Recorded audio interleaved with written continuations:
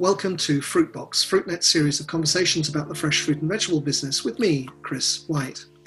Every week I talk down the line from here in London with people from across the world of fresh produce about some of the biggest issues they face today. My aim is that these 15-minute conversations, twice a week, give you the best insight into how to do better business in fresh fruits and vegetables. Now, this week on Fruitbox, I want to talk about the global produce business from the perspective of two of the fresh produce business's biggest companies. One has been a big name in our business for more than 70 years and is located in that part of the world that's been exporting fresh fruit for all that time and more, while the other is a relative newcomer based in a part of the world that's emerged as a huge force in the business in the last 10 to 15 years. This week, my focus is on South Africa and Peru, and today it's South Africa, and I'm delighted on Fruitbox to be joined today by Twinnie Fuchs. Twinnie's the Managing Director of Capespan, based in Cape Town in South Africa, and marketing fresh fruit into major consumer markets all over the world. Twinnie, welcome to Fruitbox. Thanks, Chris, and thanks for having me. Now, as I've just mentioned, Capespan's a company that can trace its origins, 70 years and more, to the time when South Africa started exporting fresh fruits and vegetables. Capespan was formed back in the 1990s out of Cape and Outspan, two of the historic fresh fruit brands in the fresh fruit business that you own, of course, and you now operate in all the major markets of the world, whether it's Europe, North America, and Asia. South Africa is where you're headquartered in Cape Town. It's where you live and work. But I want to know how important South Africa actually is to the future of Capespan. Am I right to think that it kind of gets less important each and every year? Chris, not quite. In fact, perhaps even the contrary. South Africa remains the core of our business. It's where our roots are. It's where we were formed. It's where a lot of our strong grower partnerships are. And it's also where Capespan has itself expanded into fruit production over the last couple of years. So South Africa remains a critically important part of our business. Yes, we've put a lot of time and effort into building into other regions, other supply regions, but South Africa is the core of our business, and it will remain that way. You operate, though, as a global business, and are you not therefore concerned that you become almost too much of a generalist? There's something to be said for focus, isn't there? That is to say that you concentrate your energies and efforts on markets where there is the maximum opportunity for growth. I guess what I'm getting at is this. Do you see Asia for your business gaining more in importance for you in future, and Europe and North America a lot less? So, as it were, the focus of the business changes. You've talked about that base of South Africa, and South Africa was always, your home for exports was almost always Europe, and it's not so much that anymore, is it? Chris, it's definitely Asia is the growth market for most South African products for the last couple of years, and certainly for Capespan, it's also a strong focus area. But Europe, UK, North America will always be crucially important trading partners for South Africa specifically, but I think for the fruit industry generally, and certainly for Capespan. So, I mean, we focused on a basket of fruit, a relatively broad basket of fruit, but tried to specialize in those specific 4 product categories. So,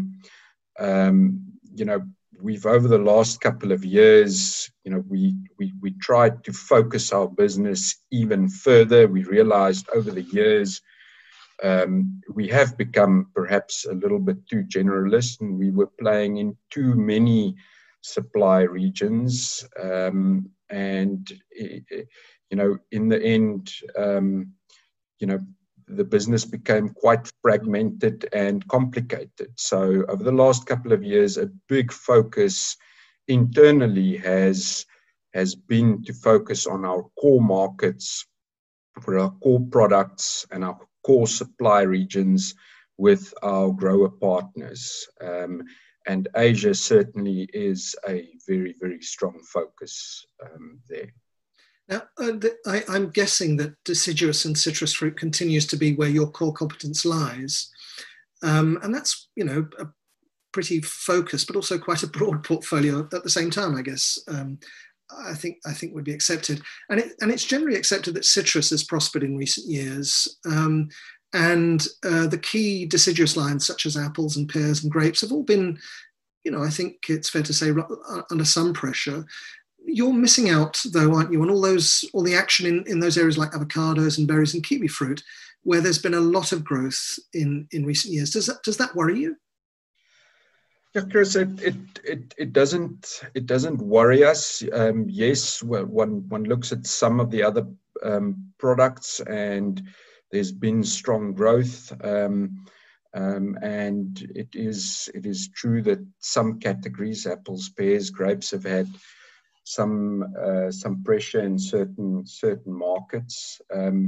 But again, like I alluded to earlier, for us, we're focusing on our core competencies, and we believe that the basket of fruit that we specialize in form a large portion of most consumers' purchase baskets. And we do believe that if you are able to supply these products reliably from multiple supply regions for longer periods of time, if you excel within your service levels to both your market customers and your supply partners, that there is growth in these product categories, and we've certainly seen that internally over the last couple of years.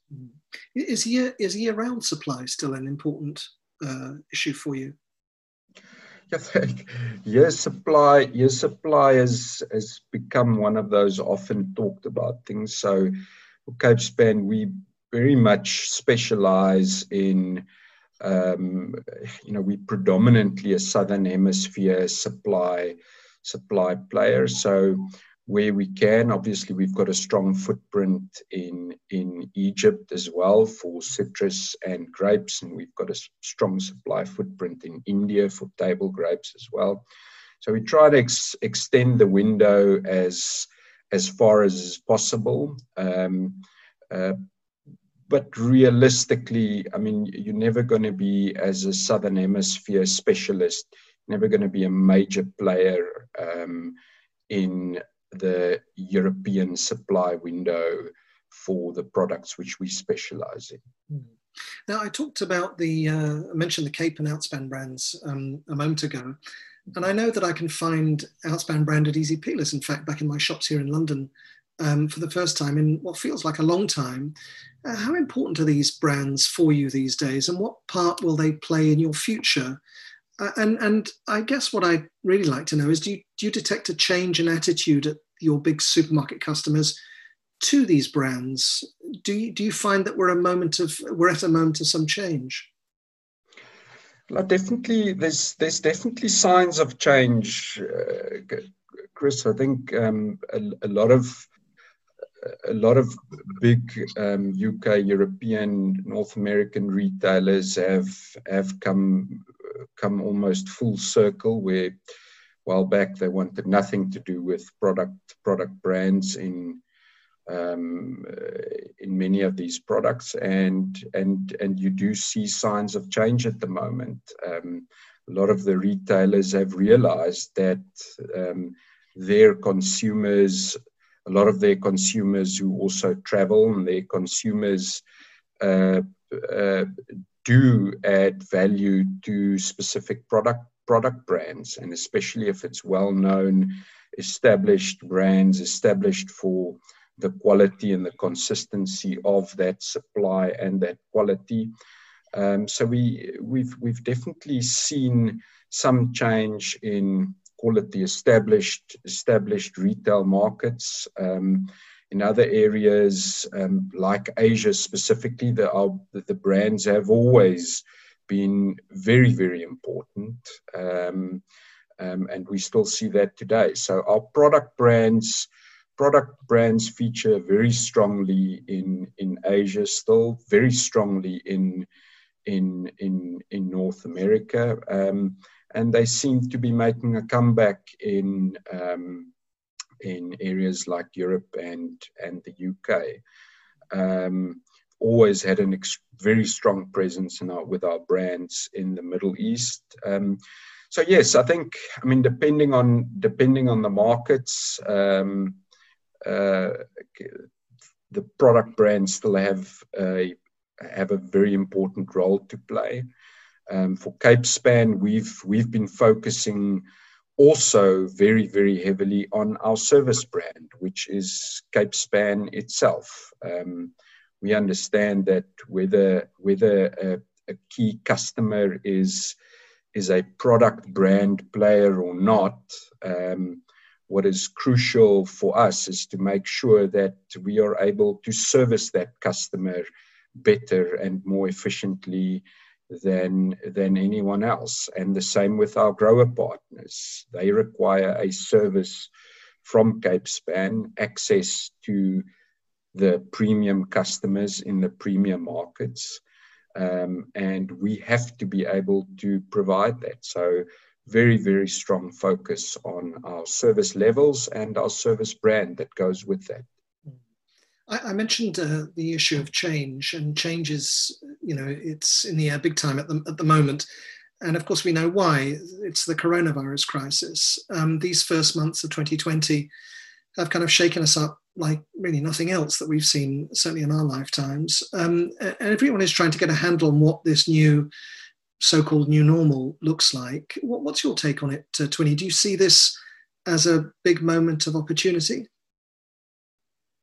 Yeah, Chris, it's look, the global economy is in for a rough ride, generally speaking, for a while. So we're gonna be feeling the aftermath in one way, shape, or another for a couple of years. However, I do believe that the fresh produce industry is certainly in a significantly better position than most other industries. For me, on balance, I could not have hoped to be in an industry that is better placed than the fresh produce industry globally at the moment. So I believe there's going to be significant opportunities. Obviously, these lockdowns, global lockdown has caused significant upheavals in the supply chains, in certain areas of production across the globe. So the biggest opportunity for us, I do believe, is that those businesses who are able to operate seamlessly, who've been able to service their customers efficiently despite all these upheavals, that there will be an opportunity for them to consolidate further and to grow. There's definitely going to be changes in consumer demand patterns. We've already seen that, and I do believe that it's not just a glitch, and that there will be longer term positive impacts on consumer demand trends within our product categories. And is that all just about kind of shoppers wanting to eat more fruits and vegetables, or is it that they eat more at home, or they eat less out, or how do you see that working? I think it's all of the above, Chris. But I do believe, as I've just said, I do believe that it's not just the short-term impact of not being able to go out. It's almost, we've seen for the last 2 decades, there's generally been a growing health trend globally, and I believe that that this pandemic has almost just emphasized that trend. And a lot of people who never thought, or who were less inclined to think about healthy eating, healthy living, this has forced everyone to reconsider their lifestyle choices. And it's certainly not going to have an impact on everyone, but I do believe that it will have an impact generally. It seems that every cloud has a silver lining, and there certainly seems to be a silver lining for the fruit and vegetable business. I guess all of us are looking to see what happens in Asia. It's a continent you've spoken about several times in the few minutes we've been talking. It's been the engine of growth for the fresh produce business in the last decade, and you've got some pretty important strategic investments in both China and India. What are the signals from there? Is all the news good news? It's definitely not all good news in the short term. I mean, I just spoke about some of the supply chain impacts of this virus. So, you know, in a market like India, that where 90% of the produce is distributed through wet markets. I mean, they've been badly impacted by this. Their entire industry has been affected, and certainly similarly in other areas in Asia and China, of course. But I do believe, and we can certainly see how quickly it is possible to recover from that, and you see it in China as clear as daylight. So Asia remains a massive growth opportunity for the industry and for Capespan as well. It's a real focus area for us, but it is a focused focus area. We do believe one should take a cautious approach. We want to grow, and we want to be important to a few customers and not just go and dump volumes of produce in those markets, because we've also seen how quickly those markets can turn against you when an industry or a certain supply region just goes and dumps a lot of product into those markets. So for us, it's very selective, premium customers whom we can build a long-term relationship with from multiple supply regions in a wider basket of fruit. So great opportunities, but one has to approach it cautiously. Fascinating. Thank you, Twinny. That's all we've got time for today on Fruitbox. I was joined down the line from Cape Town by Twinny Fuchs, the Managing Director of Capespan. It's nice to talk to you again, Twinny. Thanks so much for coming on the show today. Thanks, Chris, and thanks again for having me. You can find today's conversation with Twinny and the many others I'm having here at Fruitbox on our website, fruitnet.com. Our audience continues to grow, and many of you now tune in to these conversations each and every week.